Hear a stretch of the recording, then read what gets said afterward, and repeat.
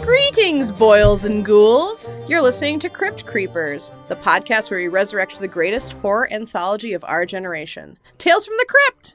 I'm Mary Johnston, the first dome on this two-headed circus freak, and with me is my brother, Thomas Johnston. How are you? Doing great.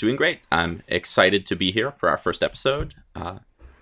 I'm excited to be attached to the same grotesquely misshapen body as you as we dive into this slice of 90s nostalgia. Do you think that we're sharing one Elizabethan rough collar or two? I think it's better if there's two rough collars. That means our heads could be farther apart. Yeah, heads on stalks, long necks. Okay, I like it. I accept it. And none of that American Horror Story nonsense. We both have mouths, obviously. Oh yeah, definitely. So we can pod. Adur. And the heads can rotate and look at each other, so they can argue eye to eye. Oh, nice. That's a good touch. So Thomas and I will be working our way through the original HBO series, Tales from the Crypt, with a few cinematic detours along the way. And we will be critiquing, relishing, and mocking this pulpy masterpiece one episode at a time. Thomas, why did you agree to join me on this ghoul's errand of a podcast? I was kind of thinking about things that were significant in my life and in my childhood. And it's hard for me to stress when I was a young to mid-grade schooler what a big deal Tales from the Crypt was, at least for me and my circle of friends. This was a sleepover standby. I had a friend who did have HBO at his house, but when I think about it, I realized we were probably watching the network rebroadcasts of this show. But it was the closest thing to watching R-rated movies or a horror movie that you could do kind of on the sly. They're about 20 minutes, easily digestible. They were Halloween fun size, if you will. And it's a great series. There's a lot of talent, a surprisingly deep bench of talent when you look into it. And on top of that, I think it's fun for recapping and discussing analysis because they're essentially little 25-minute movies that you can watch through and discuss. So Mary, why are you the other part of this Elizabethan horror here with me? Well, I am actually surprised that you agreed to do this for me because I always thought when we were kids that you were kind of a weenie. I thought that you were genuinely afraid of horror movies. And don't get me wrong, I also was too. But I feel like of the two of us, I have always loved macabre stuff more. At 5, I remember window shopping the horror section of Blockbuster, never checking anything out, but just cruising it. And I always lingered over that pop-eyed corpse Maud ingenue on Dead Alive, particularly. Mm-hmm. At 10, I checked out enough occult / extraterrestrial / paranormal phenomenon books from the library to warrant your and my parents having a hushed post-dinner conversation about if I was at risk of becoming a true nutcase. And then in my teen years, I tried my best to look as much like an Edward Gorey vamp by way of Sunnydale's pleather-strangled Hot Topic as I possibly could. So this has been with me for a long time, and I'm kind of happy to drag you along with me on this journey, but turns out you're not a weenie at all. Who knew? Yeah, it's a fair point. I would remind you who's the first person to introduce you to Lost Boys, which is, I think, an important and seminal film in both of our personal developments. I also think that my love of cruising the horror section was critically crippled by my extreme fear of Chucky from Child's Play, which seemed to be literally everywhere I looked when I was a child at Blockbuster. It's true. It was also impossibly huge. And don't get me wrong, a cornerstone of my interest in all things dreadful and thrilling is that I am also genuinely scared of them. Obviously there are things that I'm not scared of every horror movie. I'm not crazy, but I am not one of those people. It's I just like to watch them because I like to laugh. No, I like to watch them because they usually do elicit some fear reaction from me. And because I'm just a classic Scorpio, I cannot help but stare into that void. I love that. That is part of it. I think that also Tales from the Crypt sort of came about in this part of the 90s when and maybe this is my wiener kid talking, but I don't really think that's the case. I think that everything was scary. Every Disney movie had a little scary part. Whether you were talking about non-Disney movies like The Brave Little Toaster or Fern Gully, it was terrifying. This was the era of kind of grunge and alternative music videos, so you'd flip channels and maybe the Black Hole Sun video would play and make it so it was difficult for you to sleep. I think that there was this thought that scary stuff was good for kids, or maybe just the adults around us didn't care. And so I remember there being a lot of kind of spooky stuff around. And I think that Tales from the Crypt was perhaps is a big deal. And I think it's difficult to overstate its penetration into pop culture at the time. Yeah. I mean, it's the perfect, 100%. It's the perfect, garish, grisly enough to satisfy, but bite-sized enough not to be truly terrifying thing for a kid to kind of enter into this genre with. And I always kind of felt like it was sort of tailor-made for me also, because it always diluted its true fear potential with two things I also love, which are camp aesthetics and puns. So it really, I mean, you can't take it too seriously if a leathery little Muppet is appearing at the beginning and end of every episode laughing and cracking the world's worst dad jokes. It's not, no. It kind of takes some of the edge off of it. No, definitely. I think also our interest in this can probably be traced back further when, because just before we started watching things like Tales from the Crypt, we were watching, Alfred Hitchcock Presents on Nick at Night. And I think that sort of introduced the idea of anthology series and sort of thrillers, stuff that might be a little bit spooky or intense. And I remember as a child watching it and then going off to, first and second grade on writing stories that involved felonious animals being arrested and told they would be placed on death row. Death row for murder. Exactly. And the ant of the elephant, may it never be forgotten. What is that prison like that can hold both an ant and an elephant? Consider it's just versatile. It's like an X-Man jail. I mean, I already know what that's like. It's a zoo. That's what it is. That's what it is. I don't even. Those are real places. Those are real, actual places. Yes, that's definitely true, and I do want to state that obviously that's the best anthology series of its generation. Another reason you and I particularly may like anthologies is because we usually had to do, especially this kind of TV watching, a little bit on the sly. So definitely. So the fact that we did not, because we had concerned, loving parents who did not want us to become warped, and we were grubby little monsters who insisted on being warped. So we had to. It was just helpful that there was no continuity to follow. If I wasn't able to snag some time to watch Tales from the Crypt for a while, it didn't matter. I could wait. It could hold. Mm-hmm. No, definitely. This was before binge watching and in our lives before must-see TV. Frequently, it would seem like I would watch shows almost by happenstance. Like, oh, this is on another episode of Deep Space Nine. So true. And you're always pleased when it's not one you've already seen. You're like, oh, sweet. Not that wouldn't mean you would watch it if you had already seen it. Of course. Of course. You had gotten all ready. You'd gotten a fruit roll up from the kitchen and a glass of water because we didn't have soda pop. You were situated. Right. TV was going to happen. All right. Without any more pussyfooting around, let's dig into TFTC's Season 1, Episode 1, The Man Who Was Death.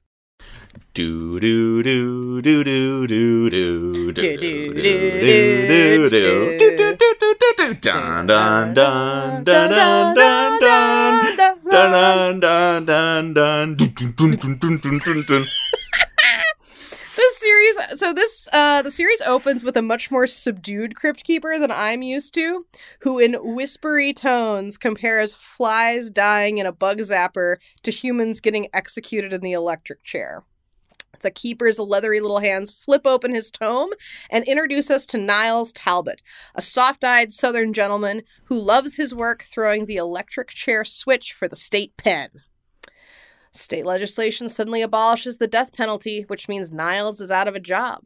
Unemployed and bittered, he begins to attend murder trials and then doles out vigilante justice to the criminals who escape conviction using his favorite poison, electricity. Eventually, Johnny Law catches up with him while he is attempting to electrocute a stripper in a neon go-go cage. He is informed the state has reinstated the death penalty, and this monomyth ends with Niles returning home to his electric chair, only this time he's the one getting juiced. So one of the best parts of every Tales from the Crypt episode is that each new entry ushers in and showcases the talents of a new set of cast and crew. So, Thomas, do we have any notable names with this first episode? Absolutely. This was written and directed by Walter Hill, who is kind of all over the place, but he did uncredited writing on Alien. He also did credited writing on Aliens, Alien 3, Red Heat, that great Jim Belushi, Arnold Schwarzenegger vehicle. He did The Warriors, Streets of Fire. Come out to play. And later an episode of Deadwood. This guy is sort of a fixture of sort of little bit offbeat cinema from this time period. Also, of course, this stars William Sadler as Niles Talbot, credited as Bill Sadler. This gentleman really is the patron saint of Tales from the Crypt. He has appeared in the show more than any other actor, which is to say he was in 2 of the episodes and all of the associated movies. He plays Death in Bill and Ted's Bogus Journey. He also plays Luther Sloan in Deep Space Nine, the Section 31 operative, sort of Oliver North in Deep Space Nine. He wonderfully mispronounces Dumas in The Shawshank Redemption. He was in The Mist, which is one of my favorite inaccurate Stephen King adaptations. All of them are, except for Maximum Overdrive, and that's only because it didn't have a book. It just had cocaine. Right. And little family inside baseball, he plays Chesty Puller in HBO's The Pacific. Probably most famously, though, he is the deranged colonel in Die Hard 2, who's seen doing nude martial arts and fighting with Bruce Willis on the wing of a plane. Get off my plane! Not that movie. He really infuses this role with a sort of dark, devilish charisma. That really is something to see. There's one other person I'd like to highlight, and that's anyone who's seen this episode will notice that the music is crazy. It starts off with a kind of clanging like funeral march. It sounds like a circus or maybe a carousel has decided to attend a funeral. Yeah, and it's a dance macabre by way of a child's piano plunking out a circus tune. And then later the music becomes almost like a Dusk Till Dawn, Tito and Tarantula kind of steel guitar, maybe a little bit of surf rock kind of infused music. And because I'm a American roots music nerd, I recognize the guy. It's Ry Cooder, who is a slide guitar legend. This is a guy who's he's played with everyone. He tops all sorts of lists of, favorite, best guitarists in the world, that sort of thing. This is the only musical credit he has with Tales from the Crypt, and speaks to the deep bench of talent that they draw on over the course of the series. Yeah, that's awesome. They're coming in hot. So this episode deals pretty heavily with the justice system and specifically the death penalty. And maybe it's just my upbringing in Texas, but I feel like media fascination with the death penalty is deeply 90s. So it really puts me in the mood for some Tales from the Crypt to kind of return to the time period that people would have been viewing this. I think that's right. And I think that something to consider is that the Tales from the Crypt series is an adaptation of not just Tales from the Crypt, but a variety of horror comics from the 1950s, Vault of Horror, Haunt of Fear, shock suspense stories. And that sort of makes these stories a little bit doubly retro because they're, late 80s, 89, and 90s remakes of stories that are from the 1950s. And that also gives it a sort of interesting... patina. Particular double retro flavor.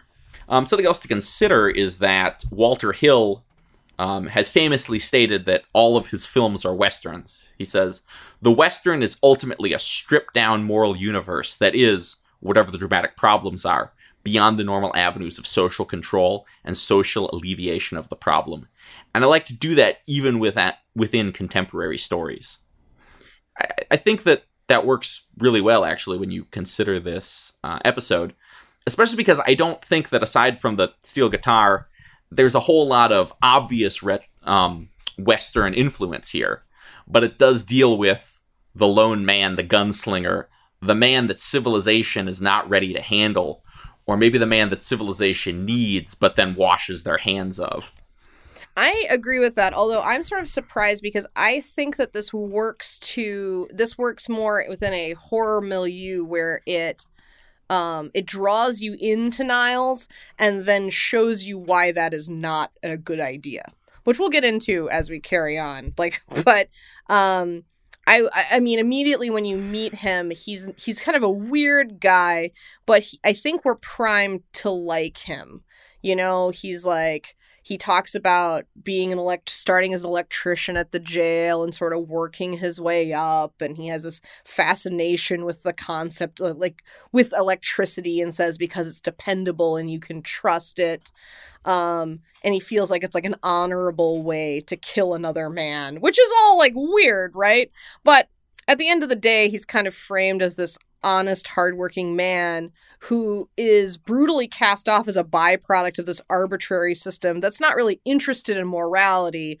It's just politics and what the populace says at the time. So I think we're initially primed to be on his side. We're excited that he is going to be rolling into this, unnamed city and doling out proper justice.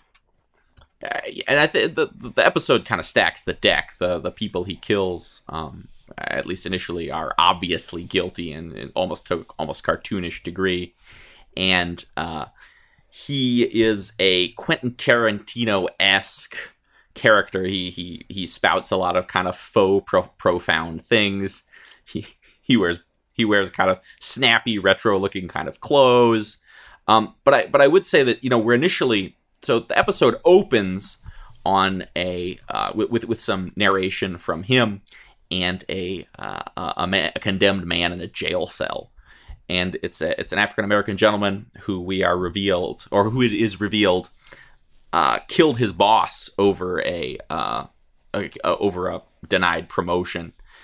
He pulled out his pistol, he shot his boss, and then a stray bullet caught a secretary in the hallway. And he's described as killed her big as hell. It's the only luck he ever had. Lucky shot, only luck he ever had.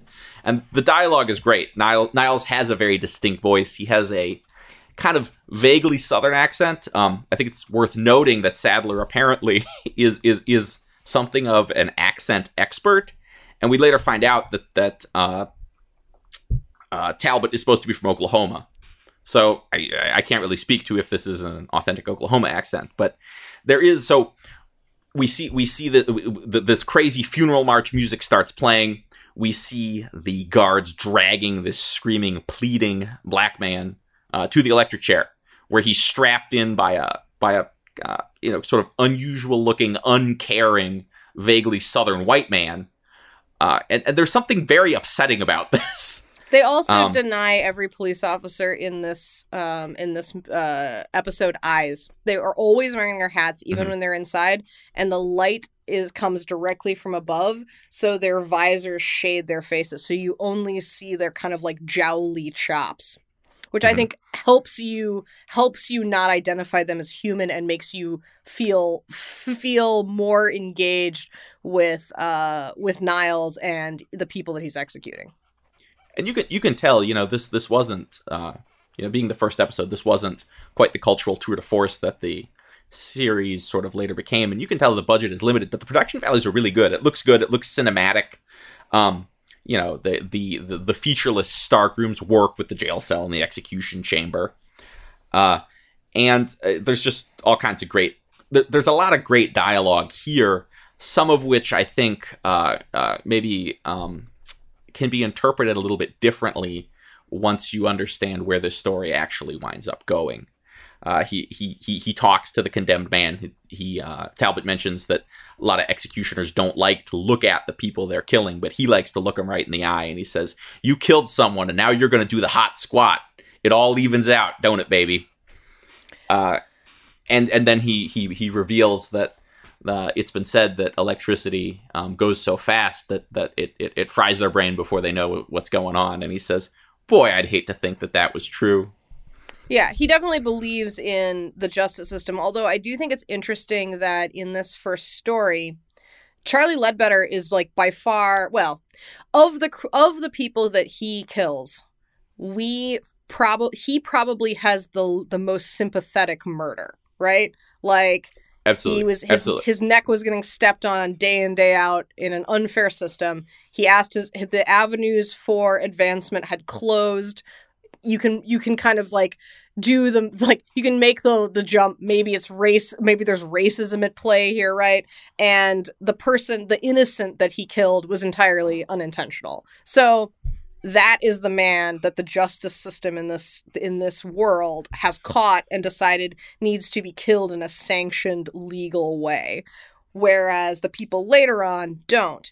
Another interesting thing is when he's fired because of the rescinding the death penalty, the warden of the jail basically is like, "Well, Niles, we can't keep you around because to do other things like mop floors or, even do some like prison guard work, because all the prisoners know what you've done." And he puts it in that way, which basically he's telling him that all the other prisoners know that you are a murderer, Niles. So even though this is a sanctioned, like, these are sanctioned killings, even the justice system that has been allowing them for so long sees Niles as a murderer at this point, which is kind of wild. It's a wild thing. Niles Talbot looks at the camera, addresses the camera throughout this episode. Immediately after the execution, we have his narration and everything. We then are shown a cityscape that's pretty non-specific. It just looks like a highway. And you see him sort of enter the frame, and he turns and he speaks to the camera. It's very stage play-like. He sort of monologues at you and reveals who he is and that he's from Oklahoma. And this is where he talks about how electricity is clean and dignified. And he says these fateful words, "It's got to be the old electric chair for me." Which, again, it'll catch up with him. We find out that the state has done away with the death penalty. And we get what I feel like from watching movies when I was a kid is a very common 90s scene. We have a man who is sort of going cap in hand to his boss, who is a man with a big desk and a suit. Talbot, I think, is wearing like a chambray shirt or something. He clearly is the blue collar man in this situation. And the soft man in the suit says, "Oh, we're terribly sorry. There's nothing we can do." And I consider you a friend, but them's the breaks. And Talbot says some things that are kind of that are actually sort of I think a little bit resonant with laborers. He says, "Don't seniority count for something? I've worked here. I've worked here for over 10 years. Yeah, like over 20 years or something. I worked in the generator house for 2 years. I threw the switch for 12 years. And the warden, when he talks about what Talbot does, he can't even bring himself to say what it is. He says, the men know what you did. He can't even say you executed people, you killed people. He is too civilized or too soft to kind of go into that. Talbot says, what about my old job? I could have that back. And the boss says, or the warden says, "You trained your replacement, don't you remember?" So Talbot's been replaced. He's out. And he says, "This ain't the kind of work they give you a gold watch for." In that scene, too, I think that the scene preceding it where you are primed to learn that the state's going to repeal the death penalty. This kind of blonde anchor woman says, on one side, the death penalty is necessary to deal with overcrowding. On the other side, some people believe that it is still murder in God's eyes. Like, that is like what then that bleeds into this scene where this guy can't even address what Niles did for them for 12 years. And I think, and ultimately he says, "We can't even keep you around to mop floors because the men know what you did. The prisoners all know that you were the executioner. They all know what you did." And so I think in that scene, even the warden of the prison, who hired this man explicitly to do this job, right, to be the executor, believes Niles to be unclean and a murderer, not dissimilar to the people that he is locking up for capital gain. Exactly. And we see the warden is in the execution scene. We know that he is the man who signed the death warrant and things like that. So we then transition to Niles in a bar. And Mary, did you notice that all the signs in the bar are Budweiser signs? That's really funny. I wonder if HBO had a deal with them. Right. Either a sponsorship or Budweiser's the only beer that would let them use their signs. And Talbot's sitting at the bar having some suds, and he's talking to Vic, the bartender, who's kind of he's a bald Weasley man. I feel like he's like a character actor who's in everything. I didn't actually look up who he was. I should have, but yeah, I didn't look him up either. But Vic kind of, oh, it's a damn shame what happened, and kind of suggests that that the liberals and crybabies took away the death penalty, and isn't that a crying shame? And we deserve better in this world. And Vic is starting to tempt Talbot. He's starting to kind of goad him. He says. He uses some weird casual racism where he talks about how they chucked him away like a guinea fresh off the boat. Jesus. Which seems old-timey even for 1989. It probably was pulled directly from the comic book. And I would stress to the kind listeners that I have not read the comics, but Vic is this sort of tempting satanic figure that you just know that in the comic, or if this episode was exactly a comic, it would pan around the bar and you'd notice that Vic has like cloven hooves and a forked tail or something to just kind of really hammer home that he is the devil that is tempting Talbot into maybe doing something that is bad. What I think is actually really amazing about that is so you get this casual horrible racism, and then Niles immediately responds back, and the guy then says, "Well, everyone says that all we do is lock up minorities anyway." So, and Niles says, "Well, I never really noticed that. They're all pretty dark after I've cooked them." So yep. You get this sort of weird. It's a weird interplay where you're being forced to see that Niles is potentially a better choice in the world than certainly this man, but outside of the vacuum of this episode, you know that you do not have to choose. They both can be bad. Both things can be true. Yeah. And Niles talks about how when people go to bars, they talk about sports, they talk about women, but he's not interested in that kind of stuff. Mostly people talk about his job. And then he says, well, maybe my ex-job, the way one might say an ex-wife. He also talks about how they think it would be a good idea if they could broadcast the executions. First, to all the inmates to sort of scare them straight.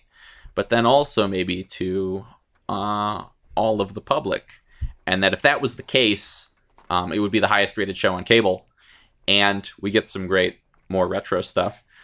He says, Geraldo Rivera would be pulling the damn switch. Yep.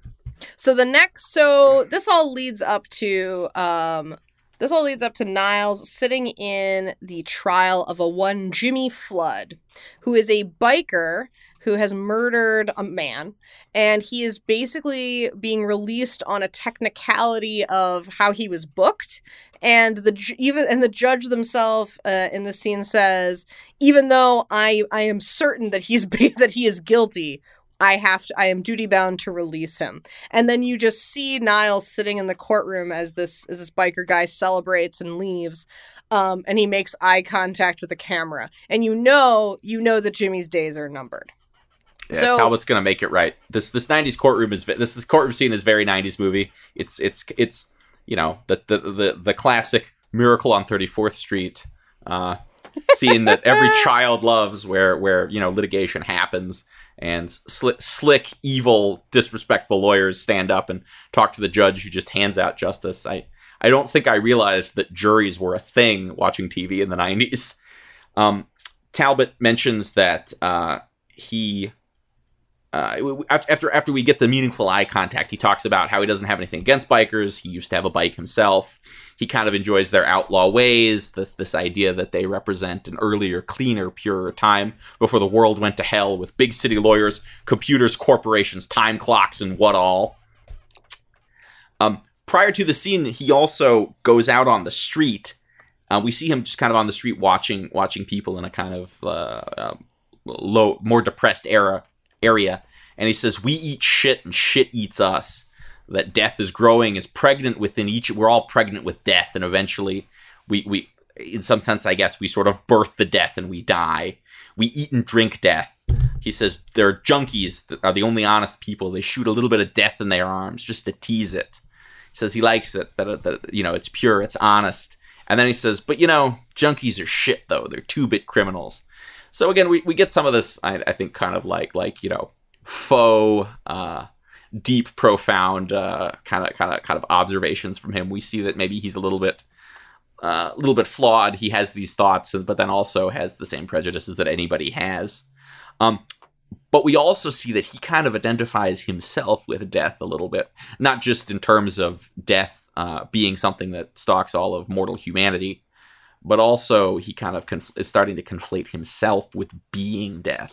He says it explicitly in that scene. He says that's why he has been fired. They can't have him around because he himself reminds everybody of death, and that makes them uncomfortable. But we shouldn't be uncomfortable because we're all carrying death around with us constantly. It's just that we can't deal with that fact, so we try to pretend like it's not true. So we see he's got this keen little mobile execution rig, which looks like a box with like a switch in it, and he electrocutes this biker as he's like opening what kind of looks like the kind of bars that you would use on a like an urban storefront. And then we see him in the bar again. We see Jimmy Flood literally committing a crime, like he's about to break into a store. Yes, right. And then we see another big-haired lady newscaster saying, this freak electrocution accident, and Talbot and Vic kind of are ha ha ha ha together, and some people say there's no God, and then Talbot says no, he just spends too much time making assholes. So the next people that are on his list are Theodore and Cynthia, and Theodore is on trial for murdering his first wife because he was stepping out on her with Cynthia, but unfortunately his wife was the one who brought all the dough to their relationship, so he couldn't just divorce her because he's got to get that money, so he decides he's going to kill her. And I love all this 90s courtroom, all these obviously guilty people getting off and like high-fiving their lawyers and smooching their accomplice and stuff in the courtroom. And so we're told by Niles, we don't have quite the sentencing that we had with the judge who brings that down even for in the court of law, sees that Jimmy Flood is a bad person. But we have sort of a blubber chops jury member who defines these people not guilty. So there's a little bit more ambiguity with this. When Niles shows up at the world's weirdest bathroom deck area, I don't know. It's got like a shower and then a hot tub, and it seems to be entirely made out of like dark gray slate. Yeah, it's definitely a movie bathroom. It's the biggest bathroom in the world. We see. I think it's worth noting that we get some artistic steam room side boob here. We see the woman in profile, sort of in this steamy bathroom environment, and the sleazy, cheating now ex-husband is in the hot tub or in the big raised soaking tub with a bottle of champagne, and she kind of goes in to canoodle with him, and then Talbot enters the scene fully dressed. And I realize that's a hilarious thing to typify. If he came in a towel, just wanted to fit in. If he came in a bathroom, he comes in fully nude. That would be very modern. I realize, yes, it's more unusual. So, Tales from the Crypt loves boobs, but they're not so much on full shots of peen. But right, definitely, and even then, this is pretty tasteful. I think it's just worth pointing out that this is the very first nudity we get in a Tales from the Crypt episode. It's not the last for the series. Not even the last for this episode. Yeah. Yes, exactly. So Talbot enters the scene, and production values being what they are, there's steam behind him, which makes you again wonder, like what the heck is this bathroom like? Why is there steam behind the guy who just walked through the door? But anyway, he confronts the victims and he says, "I find you guilty and sentence you to death." At which point, just like as everyone who watches 90s crime shows knows, the woman and man start bickering, and well, it was his idea. He said to do it. Rah, rah, rah. Yeah. They both implicate themselves immediately. Well, and it's funny. It's very specific. So Theodore is just basically like, I will give you money to make you go away, is like his thing. And then he wants to know, well, why do you care about my wife? Did you know her? And Cynthia is the one who said, well, he told me that it was his plan, but I didn't think he was actually going to do it. So she admits that he is guilty. Mm-hmm. So you feel like, right? So now the audience is like vindicated. You're like, oh, yeah. Right? Oh, like, sweet. Let's kill these people. Let's totally kill these people. So then when Niles throws the exposed wires into this whirlpool tub and shocks them, we don't get to see Theodore die. We zoom in on Cynthia convulsing in the water.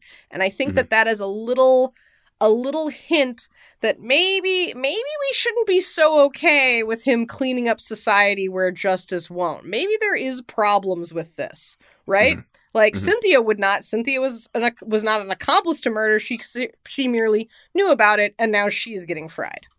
The third killing we see, we're picking up steam, so we don't necessarily get so much with interstitials here. The third killing is, there's nothing explicitly stated. We see people walking on the street, and you see a newspaper with a headline that's something about Go-Go kills boyfriend. No. It's a Go-Go dancer. Yeah, sorry. Yeah, Go-Go dance. Yeah, it's a brief shot of on a stepped-on newspaper. It has a footprint on it, so you can't totally read all the text easily. But if you pause it and then zoom in on it like I did, it says Go-Go acquitted for boyfriend's murder. Yeah, that's right. That's all we know. We don't get another courtroom scene. We never get to hear this woman speak. None of it. That is all we know about her case. But don't worry about it, because now we get our first real topless, full-on, nude human woman from the waist up of this episode. It's true. So we go to the world's weirdest strip club. It's like if a strip club was also just a club. So there are go-go dancers, but then there are lots and lots and lots of people just working it out on the dance floor, which as far as I know is not what strip clubs are like. There are three ladies in go-go cages who are wearing lingerie on the bottom. And then 50 people just sort of standing around. And Niles is in this environment. This I think may presage the Bada Bing Club from The Sopranos. And he said he has some regressive things to say about women. He says that women all want love, and they get that from their mamas and all them trashy magazines. That ultimately women only want to dump you or cut off your balls. And then he utters a line that I'm sure sounds real cool to you if you're 14 years old and you've maybe bought your first fedora, or maybe you've your first trilby realized you've realized how your favorite anime really aligns with the loose structure of the Third Reich. Maybe you're starting to experiment with Pepe the Frog memes. He says that the secret to women is to treat a whore like a queen and a queen like a whore, which is not great. Not great, Talbot. Well, and more importantly, so he basically reveals that he himself does not feel the need to have any sort of love in his life, especially for women. But I think at this point we're supposed to realize, oh no, you're a psychopath. This kind of straight talking, kind-eyed man is not okay. And we've seen him kill a bunch of people, so we should know that that's already not the case. But now it becomes really real. And he takes after he says, he reveals his queens and whores method. He says, you mean the secret to all women ever? He says that gets them on their backs, and then he says he can't wait to see how this girl's gonna dance after he shoots her full of electricity, and put he has 10,000 volts through your ass. And then he has this evil glint in his eyes. He knocks back a beer and it pans up and you realize this woman is dancing in this cage that has these cartoonishly big... These super obvious wires that just kind of trace along the ceiling and then into this, like a room with a window that's just sort of there, like it's a factory floor, like you would. Yeah. And I want to know, how did he set it up? Like, where did he? Who knows? No, I'm here to check the wiring. It's a code thing. Pay no attention to my sinister accent. Yeah. So I think that at this point, it seems very important to me that we are left completely ambiguous about this woman's guilt or innocence, right? Mm-hmm. And I think that it appeals on perhaps the Western idea of a hooker with a heart of gold, that I think we're supposed to think she didn't actually do this, right? Like, we don't have everyone else has given an explicit confession or has been we've been explicitly told is a murderer. And she not so much. Niles doesn't even really seem to know what she did, right? And he has all these regressive views about women, and it's sort of this moment of horror where you realize that the everyman you've been following is a monster, which, kudos to you, Tales from the Crypt. You managed to do that in 20 minutes, and Breaking Bad did it unfolded that over seasons, so certainly saves you some time. I mean, Mary, I don't know, like, not to play devil's advocate here, but I mean, Talbot has been like 2 for 2, and I mean, we have been spending a lot of time with him. He seems like a nice guy. He wears a good shirt. He has if psychotic eyes. Do you think the sex worker killed her boyfriend? Do you think the narrative wishes us to believe that explicitly? No, all joking aside, I think it is intentionally ambiguous, and I don't think that. I think that we are to understand that maybe he is entering the berserker state, like he's now killing with wild abandon. It's funny. I don't think that the show really makes it seem one way or another. I don't know if he has only killed 3 people, or if there's no sense of how much time has passed, or if he's He's been electrocuting hundreds of people. I mean, he doesn't have on a cardigan or glasses to show us that extreme amounts of time have passed. That's right. He now has a cane and walks with a limp and an eye patch. No, I think you're right. I think we are left that this is maybe a little bit ambiguous. Also, this is his only public killing. Oh, yeah. So initially when he's being tempted by Vic, and Vic is saying, and he talks about how, no, you should broadcast it to the world. It would be the most popular thing ever. Right? Mm-hmm. This is everybody else he killed in their home, or like in a back alley cloaked in shadow that we see, or within a like sanctioned room in the state pen, right? Mm-hmm. And this is like before an audience. He has decided he's going to enter the stage as this vigilante. And I think that it's also a little bit about the corrupting force of that, of like needing to, if you are now no longer a public servant, you are a public spectacle, and you want people to see what you stand for, and that's the problem. And I think we kind of see this. The initial murder is secret, and of a criminal doing a criminal's business, and then the second time he has taken on the persona of the legal system. I find you guilty and sentence you to death. Now, does Talbot think he's God? Does Talbot seems to think that he will not? He's stepped even beyond the authority of the state. He will publicly kill people now for. And he does it because he just wants to watch it happen, and that's the reason that you should want to watch it happen. Yeah. He wants you to watch it happen. Yeah. Well, and we don't get to. But don't even worry about it, because the story has a happy ending. We also notice that these very obvious wires have been cut. And he tries to throw his little handle, and it doesn't go, and it doesn't go, and it doesn't go. And then immediately the room is full of cops. And he is arrested. And we find out that 15 minutes before, or that the legislature has decided to reinstate the death penalty, as the cops who have arrested him are taunting Talbot. And they say, since you're such a big fan of capital punishment, maybe you'll get to have some experience with it too. I like this idea that maybe, despite what I said earlier about the timing, I sort of think that probably Talbot has 3 murders. So I like the idea that maybe the death penalty was outlawed in whatever state, in Statsatusas, for about 15 minutes, and they decided to go back. And this the next scene is brilliant. It's exactly like the opening. Maybe we see the Talbot. state. So sorry. Maybe the state realized that, there's a separation of church and state, so we actually don't give a damn what God sees as murder. So the next scene is exactly like the opening scene. It's not shot for shot, but we see him in the same type of prisoner dungarees being dragged by the faceless policeman, and he's screaming that the governor is going to get him. And at the beginning of the episode, we see him mocking people who plead for their lives, and how no matter how hard a man is, he turns chicken shit when they're dragging him to the chair, and he says the governor will call, but the governor never calls. And we see Talbot doing exactly that. The governor's going to call. He knows what I done for you. If he calls and you all have killed me, you'll all get canned. He says, I didn't do nothing that you didn't want, nothing that you didn't go along with. I only done what you were too chicken shit to do yourself. And the warden is in the execution chamber and leans in and says, Niles, we're terribly sorry that it's come to this.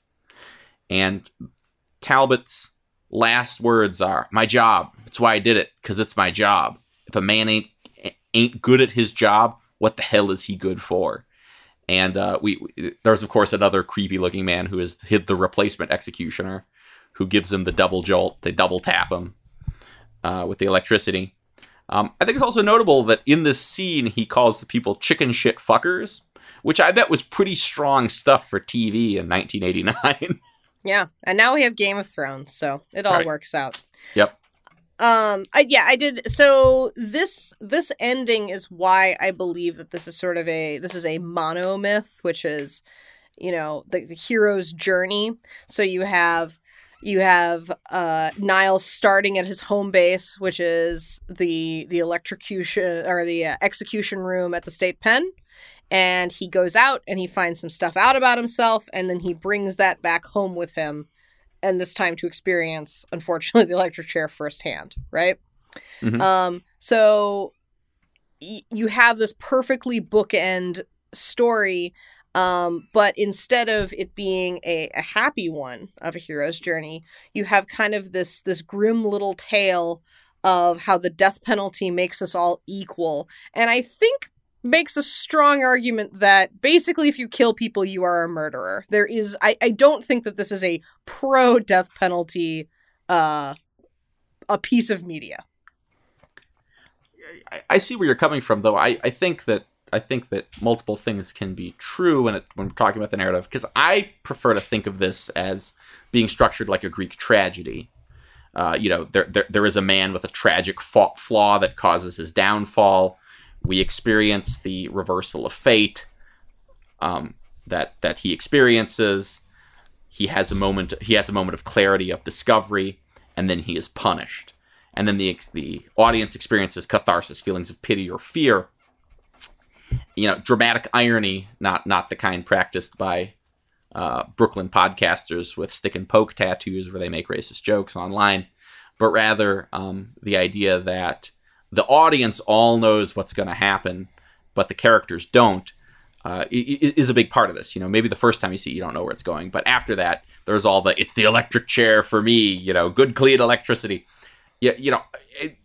Almost everything a lot of the things he says, you're kind of like, there's a double meaning there. Oh, Talbot, if only you knew what was coming for you. I think that in some sense, maybe a lot of horror probably is like Greek tragedy, in that the point is to use fear and misfortune and sadness to let you let out your emotions and experience and have a cathartic response.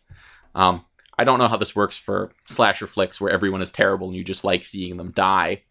But that itself could be a cathartic act, I guess, too. Well, and so you heard it here first. Niles Talbot, Oedipus Rex. Well, when you think about this, what about this story makes it horrifying? Is it the fact that he's just simply killing people? I don't think so. I think that because the killings, yes, that is a horrible thing, actually. But in classic Tales from the Crypt style, it's sort of downplayed. Right? Mm-hmm. Yeah. They do. Everybody gets to chew the scenery a little bit when they're electrocuted and they're shaking all over the place. Right. But we are. This is a character piece. We've got kind of it's basically a one man play, and everyone else could be represented by sock puppets if it was really, really necessary. Yeah, definitely. But I think that the real horrific horrific device used here is symmetry. And that taps into our what's the psychological experience known as the uncanny. So you, of course, know advances in humanoid AI has popularized the term uncanny valley, which is, well, of course, when stuff looks human enough to be familiar but falls short of being convincing, and then it like really creeps people the flip out. But uncanny is a much broader term, which roughly means the familiar becomes horrifying. So if any of this is feeling a little bit like musty and making you think about creepification of nursery rhymes and stuff, it's of course because Sigmund Freud is behind it. Of course. And there's a lot of kinds of uncanny. Like I almost wonder if Sigmund Freud loved this so much that people are like, "Is this uncanny?" And he was like, "Why, yes." But this definitely falls into it. He specifically cites stories that show characters experiencing unintended echoes in their lives, like repetition in things or things coming back around again as being uncanny. A deja vu falls into this category.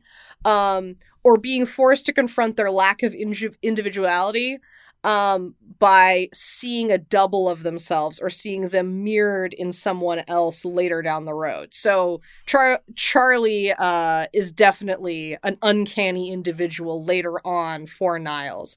And all of these things lead us to confronting the fact that we are all going to die.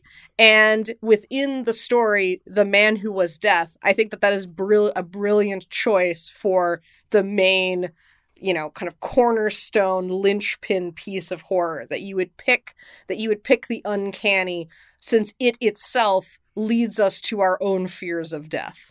It's awesome. I think there's a couple different lenses that we can use to look at this. I think your take is very good, and let's be real. This is a weird episode to be the first episode of what's supposed to be kind of a splatterfest, goofy, gory horror kind of anthology. Where you get something kind of psychological, something that's a little bit like a sort of Garth Ennis penned vigilante kind of story by way of Quentin Tarantino kitsch. But I think it works, and I think it's great. I think it does sort of set out maybe that this will not be an anthology series that is limited to what is surface or what is obvious. There's a lot. This shows that there's a lot of room in the purview of what they're willing to make and show, which I think is really cool. I think we need to return maybe to the director and indeed writer's statements that this is a Western. In some sense, I think that Talbot, as I said at the top, is sort of the gunslinger figure. He's the uncivilized man that the civilized man needs and then discards. He is Chris in The Man Who Shot Liberty Valance. That may infuse him with some strange heroic energy, which I don't think the narrative is trying to show us. But we do see that he is the man who is taking out society's garbage and is warped and turned into a monster by that. I also think, though, that the uncanny return may speak to Talbot's hubris. He thinks that he is death. He thinks that he is God. He thinks that he commands, the lives and is better than everyone else, or at least understands what's going on. But at the end of the day, he's crying and sobbing just like every human being. He should listen to his own monologues, really, that death finds everyone. And if you think you're special, or you think you're different, or you think you're above it, you're full of shit, or indeed, as is frequently used in this, chicken shit. Right. Like, you've got, he's not a complete unstoppable force as death is. He's just a flesh and blood murderer. Who does exactly what everyone else does and pleads the executioner to give him just a little bit more time. Just a little bit more time to live, because he is also afraid of death. This is another cornerstone of horror, that fate will twist suddenly against you and give you the other end of the stick that you were previously holding. Bonus points if it's sort of a contrapasso, punishment fits the crime sort of way. There's something else that I think is, we don't see this so much nowadays. It's interesting that when I think the corporation versus the individual, sort of a perhaps Niles Talbot's socialist hero question mark. He is a worker who is screwed over by his bosses and is then hung out to dry by the self-same bosses. We see this in movies like Aliens, which, surprise, surprise, was also written by the director, whose name I will did you get these come up with, brilliant Walter Hill. Did you get these brilliant ideas from a very excellent podcast called Space Bras, potentially? Indeed. But just to say that, I think we're not making stories like this so much anymore. But I think that Niles also kind of speaks in a way that I think resonates more now than it maybe would have done 10 years ago. With the idea of being a little cog that's getting ground up in the gears of the system. That he is expendable. He is used and abused, and that is a little bit that's pitiful and sad. I agree with that. I think there also might be a little bit of a commentary about morality, right? Like, so he comes at this from a standpoint of morality. Like we these people have escaped and they need to be punished, and I am the justice who will do that job, right? Mm-hmm. So he is like the pure moral force, whereas you've got all this like red tape and paperwork, and the justice system is so flawed that it can't really wield that kind of morality. But at the end of the day, we know that Niles Talbot is like a man with a giant boner for electricity who probably does not have normal relationships with people. So, like, really, isn't he sort of exactly like the justice system, where he has sort of this, like, flawed sense of his own morality and his own ability to decide and arbitrate who gets to do what in this world? And that at the end, it's sort of, you get sort of this thing of being like, look, you're always going to get chewed up. You are nothing. Mm-hmm. You're a little speck of nothing on this planet, and we're gonna, like the big government and big businesses are coming for you. Definitely, and you have to wonder. This is outside the purview of the episode, which is it's a great. I'll just spill the beans right here. I love this episode. This is great. This is a great first episode. It's a weird first episode, and I love it. It's a compact little masterpiece. There's not a whole lot of wasted time because they frankly don't have. There's no affordance for that. But I think that it would be interesting to know, was Niles Talbot a normal guy when 16 years ago or 14 years ago when he went to go work the generator? Gee golly, sir, electricity sure is keen. And then later, oh gee, I guess if you say I need to throw the switch, was he born a monster, or was he made a monster by his job, by society? And then once you transgress against society, they throw you away. Yeah. I mean, to even ask these questions also, I mean, obviously this is fiction, so everything is possible. But to even ask if someone who's the main executioner in a place that kills enough people such that is someone's full-time occupation makes you wonder, like, well, of course it would mess you up. Of course he probably wasn't exactly like this when he started. I also think it's a great episode. So time and experience with the series means that I can't say for sure how a viewer in June of 1989 would have felt after watching this episode. But certainly returning back to it 3 decades later, I found it electrifying. But seriously, it's so much better than it has any right to be, and sets the bar really high. Not necessarily so much from a horror perspective, but definitely from a narrative perspective. Yeah, and the whole, I mean, this whole thing lives and dies by Bill Sadler, who infuses the role with this dark charisma. He's monologuing a lot, and there's not a lot of room for him to do a lot of acting, really. But the acting he does, the looks, the crazy eyes, it's masterclass. This episode is him, and he is great. And no wonder he sort of became the patron saint of this franchise. So, do you think that this typifies what you remember about Tales from the Crypt? I feel like no, But also, I remember that the episodes that certainly, I think the way it was pitched was just like boobs and chainsaws and like messed up stuff. But the episodes were kind of were more of a mixed bag. Maybe not necessarily in terms of quality, but just in terms of the subject matter. And being maybe a little bit more of a wiener, as some cruel people may characterize me as a young lad. It's not an insult. That's part of why I like the show. I mean, this could be sort of this has some of that Alfred Hitchcock Presents sort of energy to it. There's nothing overtly supernatural happens, obviously. But it's about, sort of human evil, but it's more of a thriller, or more of a, it's a psychological sort of thing.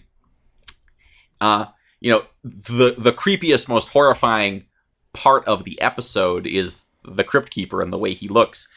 But it's cool because he's making dad jokes the whole time. Yeah. Well, and so I agree. I just generally speaking, I tend to prefer ghost stories or something with a supernatural element in horror as just a general rule.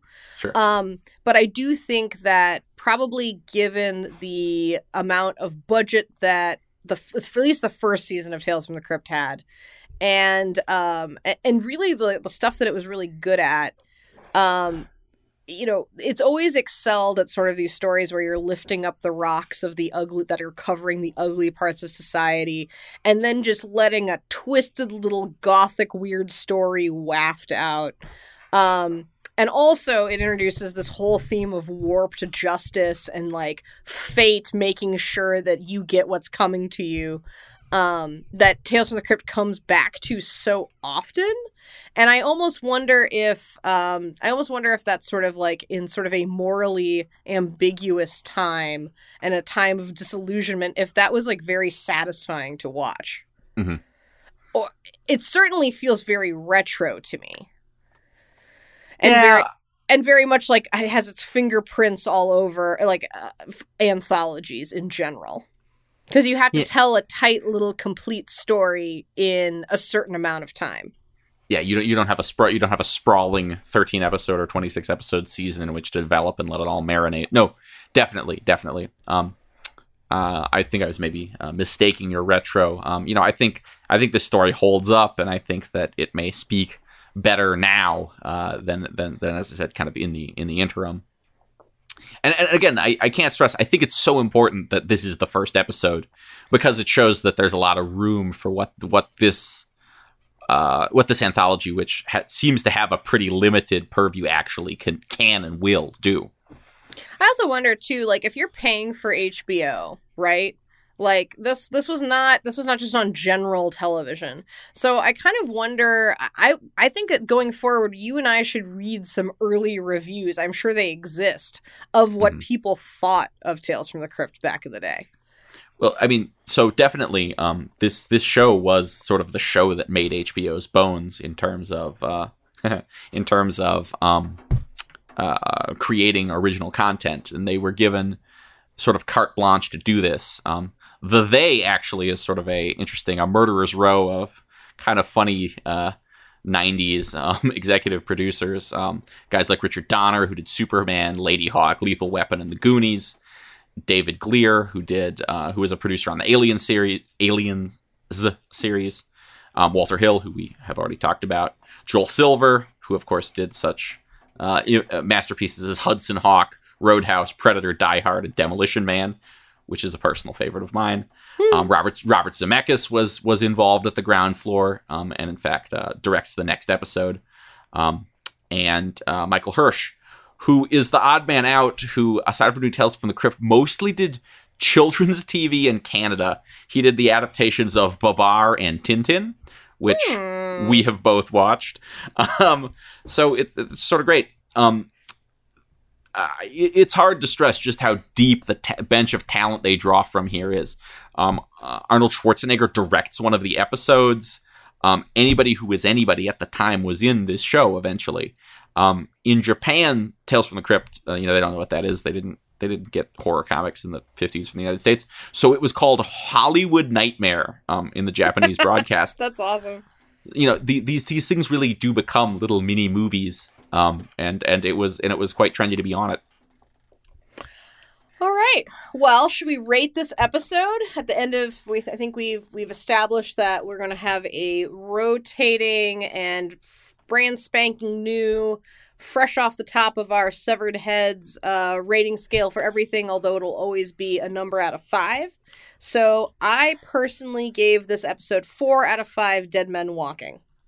I'll go even more. I give this episode 5 out of 5 smoking craniums.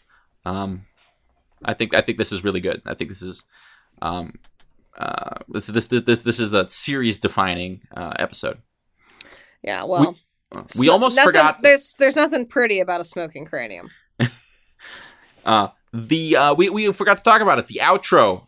The Crypt Keeper. We see his feet, which is something that I don't remember ever seeing before. It'll be fun to go through and see if we see him again, but we see him sitting, and we see his weird little feet, which look like he looks like a little child. I know. I clocked that too, and I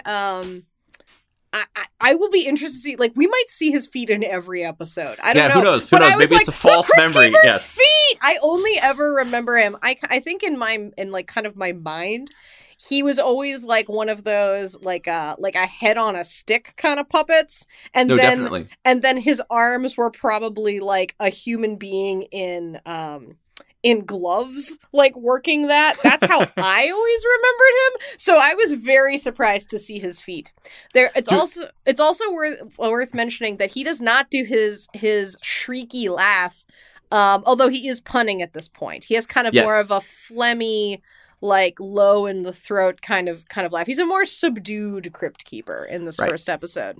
And the puppet, you can tell, is a little bit more primitive. The face is not quite as expressive as it will eventually be. But yeah, the Crypt Keeper generally kind of works from like the chest up, usually. The pun here is that Talbot never knew what hit him. Also that it was a switch of fate or something like that. He has a switch pun. Oh yes. The Crypt Keeper, so when you read trivia about the series, of course, like someone who might be doing a podcast would to do research. Potentially only someone doing research for a podcast about Tales from the Crypt. There's all kinds of stuff about how there are 6 people working the Crypt Keeper, 4 of them doing his facial expressions. It feels really good to see this great practical effect sort of creature, puppet creature. It's so fun. Is it really 6 people? Is that like the height, or is that from the jump? I don't know, and I will get back with you. No, here, if you give me a sec, let me just revisit it. That's really fascinating. It's like when you find out that there are like multiple people in the dinosaurs costumes, and you wonder how that is possible. Or that or with these puppets that there's like one person working just the eyebrows. Yeah, maybe it's just like the close-up stuff. Maybe that's what they mean. But when they talk about the dinosaurs and they're like, took 3 people to do them, I'm like, is someone curled up in the tail? How does that work? They run around. Are these small people? Are they sitting like piggyback? Very strange. Spider-style swings? I don't know. It just says that there are 6 people who work the puppets. So I think from the jump, they used Kevin Yaher, who's described as horror's Jim Henson, who made, of course, my favorite Chucky from Child's Play, and also did a lot of work on the Freddy Krueger makeup. And the clear blue eyes of the Crypt Keeper are, in fact, Chucky's clear blue eyes.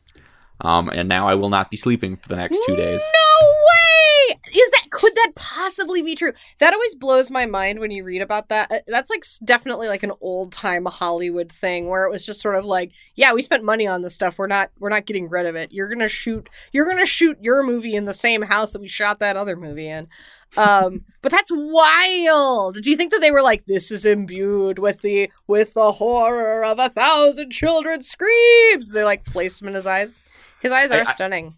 I like to prefer to think that the like at the Puppet Workshop, it's like in Blade Runner when they go to harass that guy who makes eyes. No, really though, that's got to be this. These guys must have like super fun like MythBusters-esque just workshops. And they're just like, yeah, we got all kinds of glass eyes. You like these glass eyes? You like these other glass eyes? Some of them are googly. Check it out. You know, I bet there's just this wonderful like bizarre collection of just macabre stuff that they can kind of use to cobble together these monsters. Bizarre. All right. Well, good first episode. Yeah, we did it. I think we have a lot of fun stuff ahead of us. There are 2 official movies. There are multiple unofficial movies, things that were originally supposed to be episodes that were spun off or became their own film properties without the Tales from the Crypt branding. There is 2 seasons, I believe, possibly more, of a G-rated animated children's TV show, which I definitely also watched back in the day. And the final season of the show, of which I believe are 7, was actually not shot in the United States, but rather was shot in the UK. So there's a British season, too, at the end of all of this. There was a children's game show, which I never watched. Wait. So the 7th season is actually the British season? Yes. Weird. I believe so. Weird. The original brief was that this was going to be 3 seasons, but it was successful and kept making money. So TV being what it is, it continued to be renewed. Got it. So, of course, YouTube fairly consistently has Tales from the Crypt episodes that you certainly may watch. I don't want to know anything about it because, of course, this is a totally professional operation. So, That's Thomas and I are currently watching the DVDs, which we got on Amazon for about $20. Mm-hmm. If you would like to follow along with us and support Tales from the Crypt and support this podcast, please use our Amazon affiliated link found on the description of this episode or our website to purchase your own set of these DVDs. Which seems like a great idea to maybe throw some bones John Kassir's way. He is, of course, the voice of the Crypt Keeper and is by all accounts a very, very nice guy. How do you know he's such a nice guy? Just research and YouTube. Why do you have any business knowing who John Kassir is? Well, he's a comedian and of course did all the voice acting for this. He also carried a heavy load, being the only recurrent theme through this. He would do things where he would call in and do that terrible raspy voice in character for like radio spots and radio shows and all this stuff. But even to this day, there's all kinds of videos of people like having him sign cleavers or do the voice at various fan conventions and everything. And just apparently he's a class act. That's a wonderful, terrible power. So the next time, it will be Christmas in October before Tim Burton made that trendy. Which is to say we'll be covering A Holly Jolly Little Tale, episode 2 from season 1, All Through the House. Thank you for listening to Crypt Creepers. Please check us out on Apple Podcasts, Stitcher, or the platform of your choice to subscribe, rate, and review us. And be sure to visit outrageousmechanisms.com/crypt-creepers to see our show notes. And find other little wonderful grim goodies. Till next time, kiddies. Go to bed on time, wash your ears, and do your homework. You never know who might be shocking you.